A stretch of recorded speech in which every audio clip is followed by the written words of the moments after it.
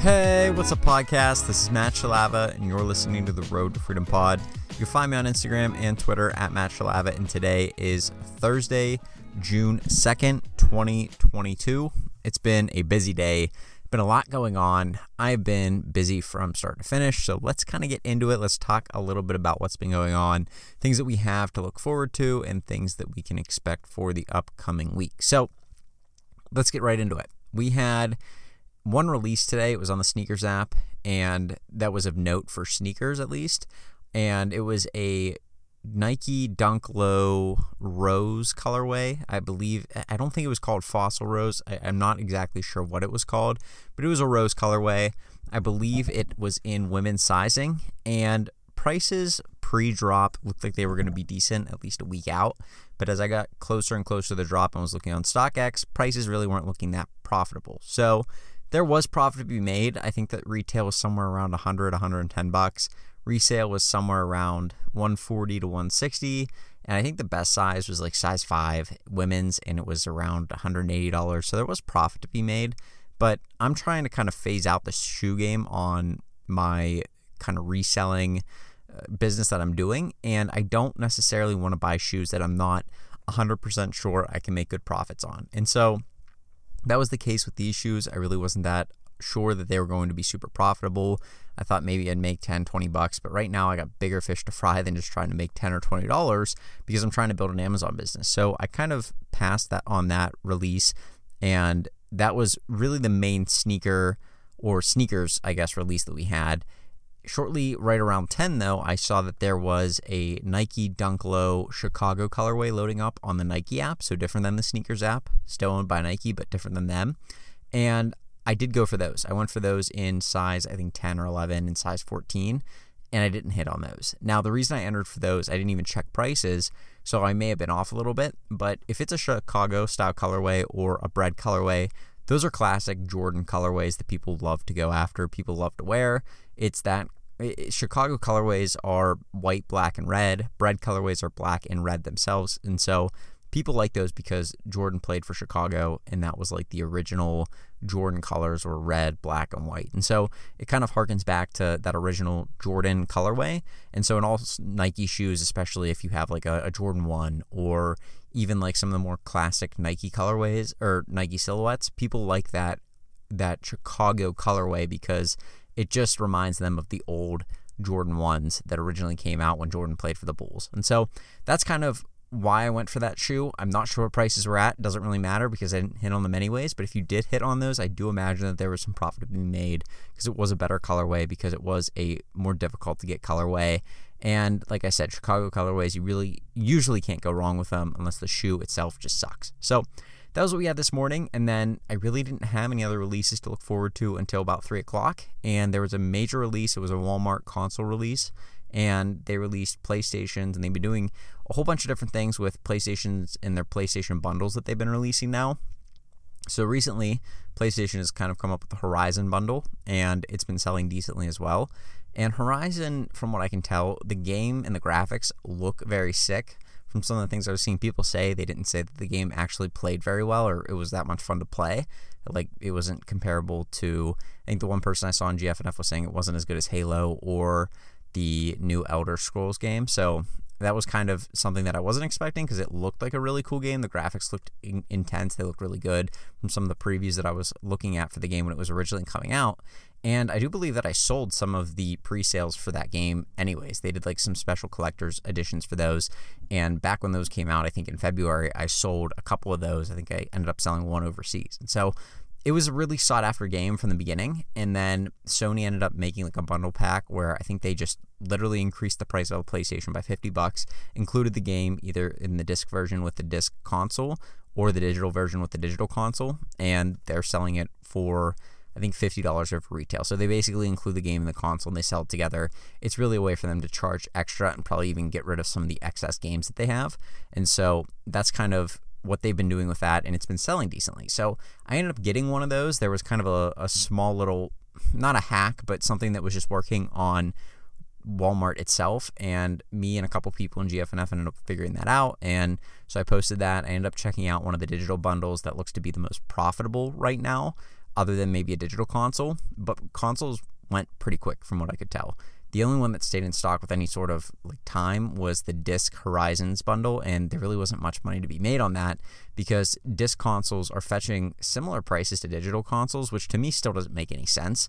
Why somebody would pay the same price as a disc console for a digital console? Like, why wouldn't you just buy the disc console? It plays both digital games and disc games, and other than maybe it weighing a little bit more, I can't really see a good reason why not to buy it.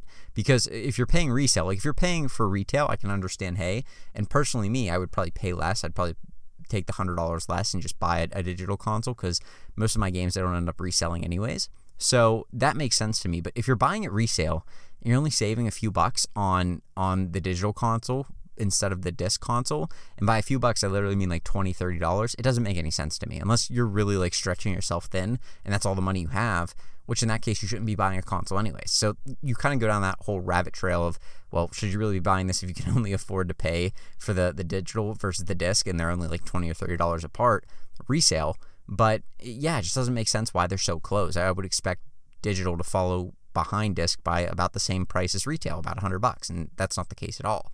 And so it really kind of shows, in my opinion, that consoles are still hard to get, but the demand has definitely waned a fair bit from what they originally started at.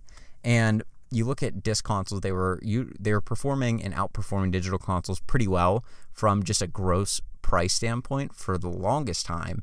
And now they've kind of come closer together and there's not that big of a price gap, which if you're selling consoles, you definitely want to be able to get a digital one before you get a disc one to sell, because you figure you're getting $100 off retail, but they're selling for about the same price. You're going to make more money on a digital console. So that's kind of the whole thought behind that.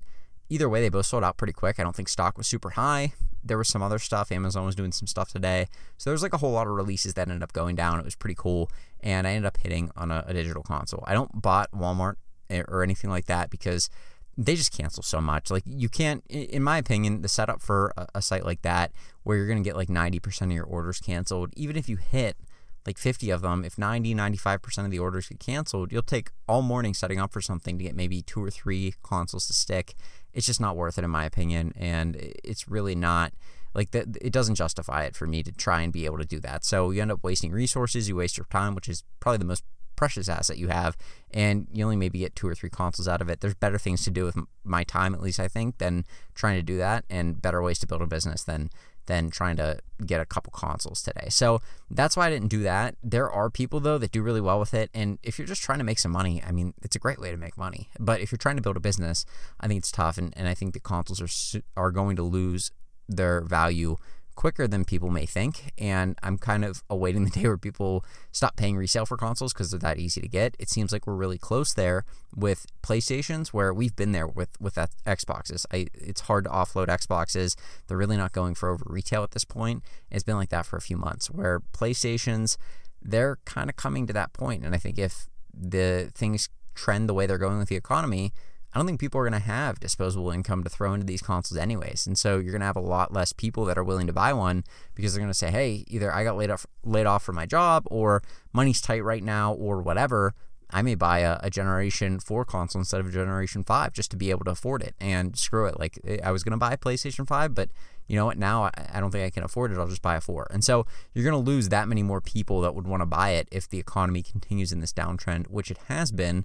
And if things don't pick up sometime soon, which you don't know if they will, you don't know if they won't, it could be really tough for people trying to sell consoles, because I think the buyer pool will go down.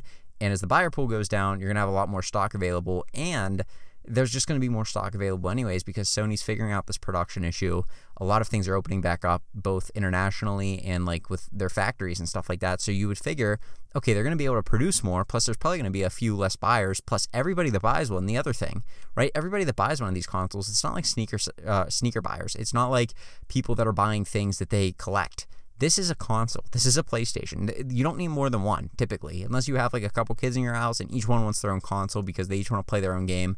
Like, if you each had your own, maybe if you each had your own Madden game, right, you'd maybe want like 2 consoles in the house because you wanted to play online. Like, that would be cool. But outside of that, if you have one console per household, you're not going to need to buy another one unless it breaks, and that doesn't happen very often. So once you sell one of these things, that person is now eliminated from the potential buyer pool, and they're done. They're done buying consoles. So unless the next one comes out like the 6th. But that shouldn't happen for a while. They usually come out every 6 to 7 years. So we're kind of done. Like the people that bought their 5, they're done for now, and they're not going to need another one. So those people are out of the pool. Plus, Sony's figuring out the production. They're going to make more. Plus, people are probably going to have less money anyways because the economy is kind of looking like it's going down, or it could go down. Or if we enter a recession, people could get laid off. Things could get kind of difficult and pockets could get tighter. And so people may not have as much disposable income to throw into these consoles. And so for me, I think it's getting riskier and riskier as time goes on to be able to sell them. There's still money to be made, though. I bought them today. I only went for like a low amount of them, though, and I only went for the most profitable ones, right? The disc, the digital, and the digital bundle. The disc bundle, like, I'm pretty sure people that bought those are going to get wrecked on them. I don't think there's going to be much money to be made. And if you're selling to a bulk buyer or you're selling to like on eBay or something, I think profits are going to be minimal, slim to none, and it's not worth it at that point. Tie up $500. I think people were getting like $570 to $580 as you incorporate tax, because tax is pretty steep for a high price item like that. And so you're running into this thing where you can't really sell them for much profit after taxes and everything's incorporated. So unless you live in a state with no sales tax, you may not be able to really make any money on those. So that's what I had today. That was the last release, and then I went and lifted, got some stuff done. Things got a little bit crazy. There was just a lot going on at my house, and I needed to get a quiet place to be able to do some work. And so ended up going and getting some work done in a different area that one of my family members, they have like an office. So I have a key to there, and sometimes I'll go there if I need to just like focus, really do some like focus deep work. Sometimes I'll go there if nobody's there late at night and get some work done. So that's what I did. Ended up just doing some research for Amazon, getting some work done on that. And that was really my day. I did some replens research. I found a couple. It's been slow. I've been kind of struggling to find them. I believe that that's a very profitable way to make money, though. I believe that it's very, very simple to do once you kind of get the hang of it.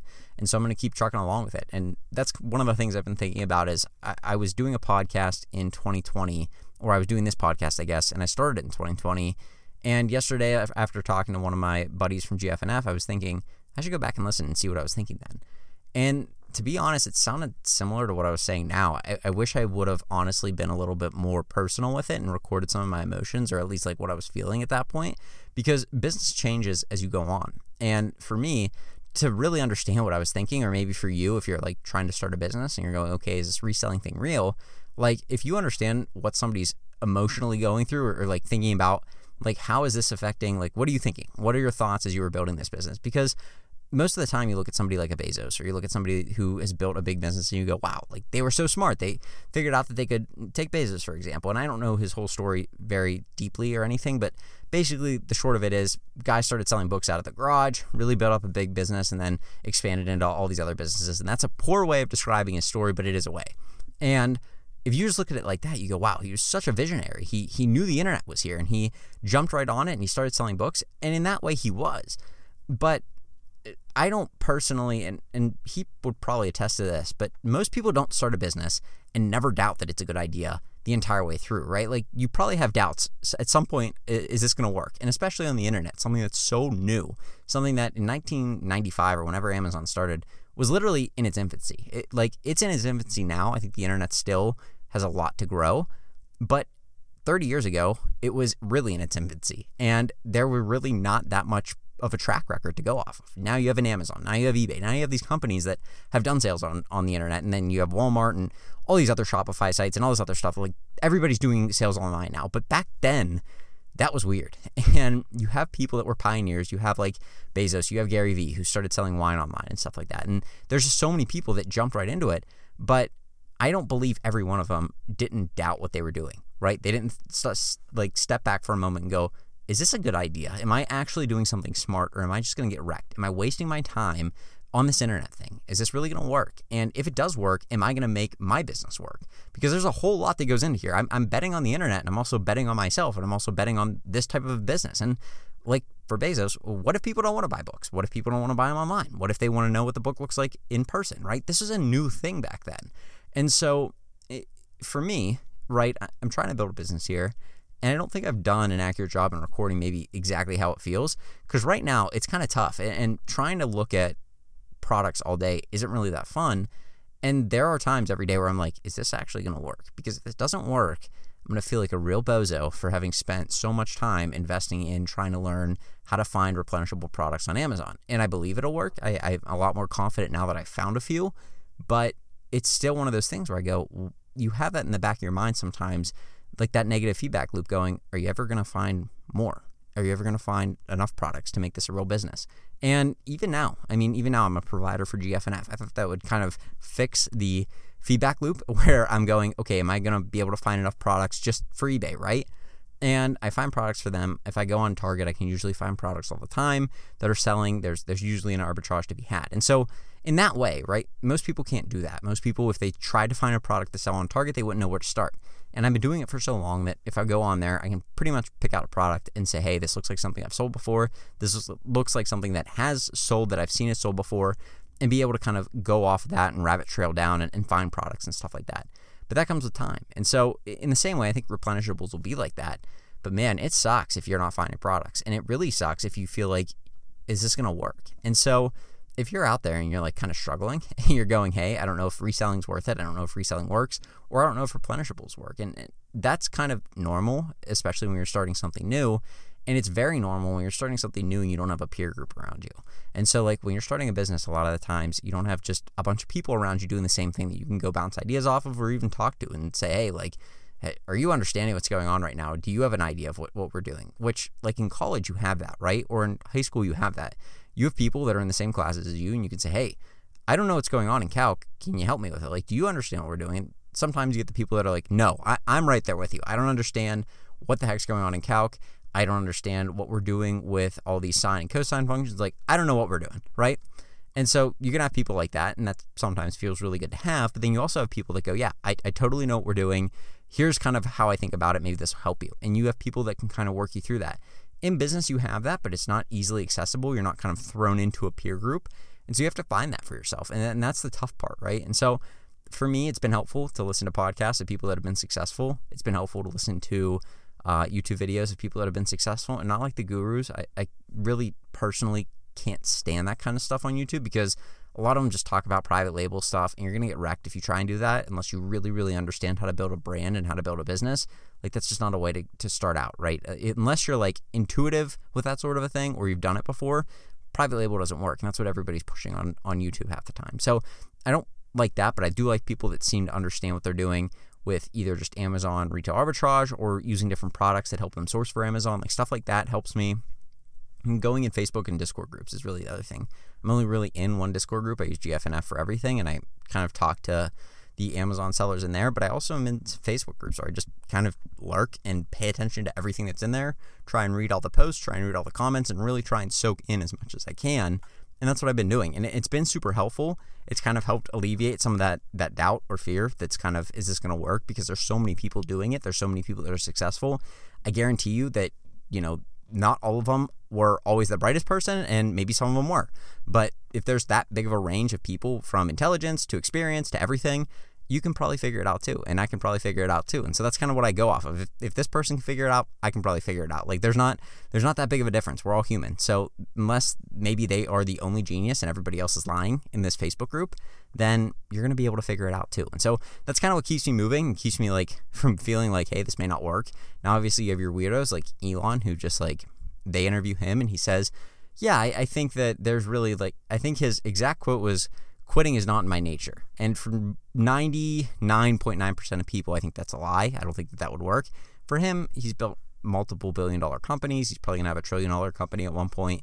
He's the richest man on earth. I think that he may be the exception.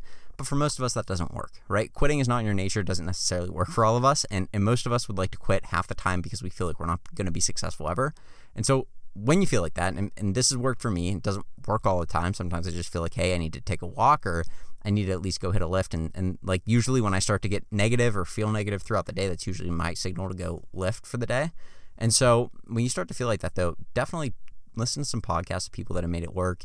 Either read a book. Like there's some books out there on successful Amazon sellers. There's tons of Facebook groups on successful Amazon sellers, and find the ones that are positive. Don't go to the ones that are negative, because most of them don't. Like, they're not going to help you if they're negative. They're just going to make you feel like you're going to get suspended on Amazon. It's not worth your time anyways. So that's kind of where I'm at right now. That's what I've been working on. It's a lot. There's a lot to unpack there, but hopefully that helps you out. And hopefully if you're maybe starting a business like this and you want to wonder what's going on if you're somebody else that's starting it, like that's my personal viewpoint. So you're probably not alone if you feel like it's not going to work, because 99% of us feel like that anyways whenever we first start something out. And once you kind of get some traction, then you kind of can ease up a little bit with your stress level and go, okay, this is working. I'm not going to fail. This isn't going to be a complete failure. Like, I've learned a lot. I can make this work.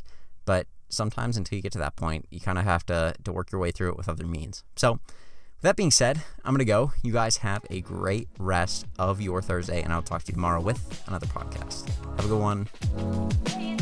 Peace.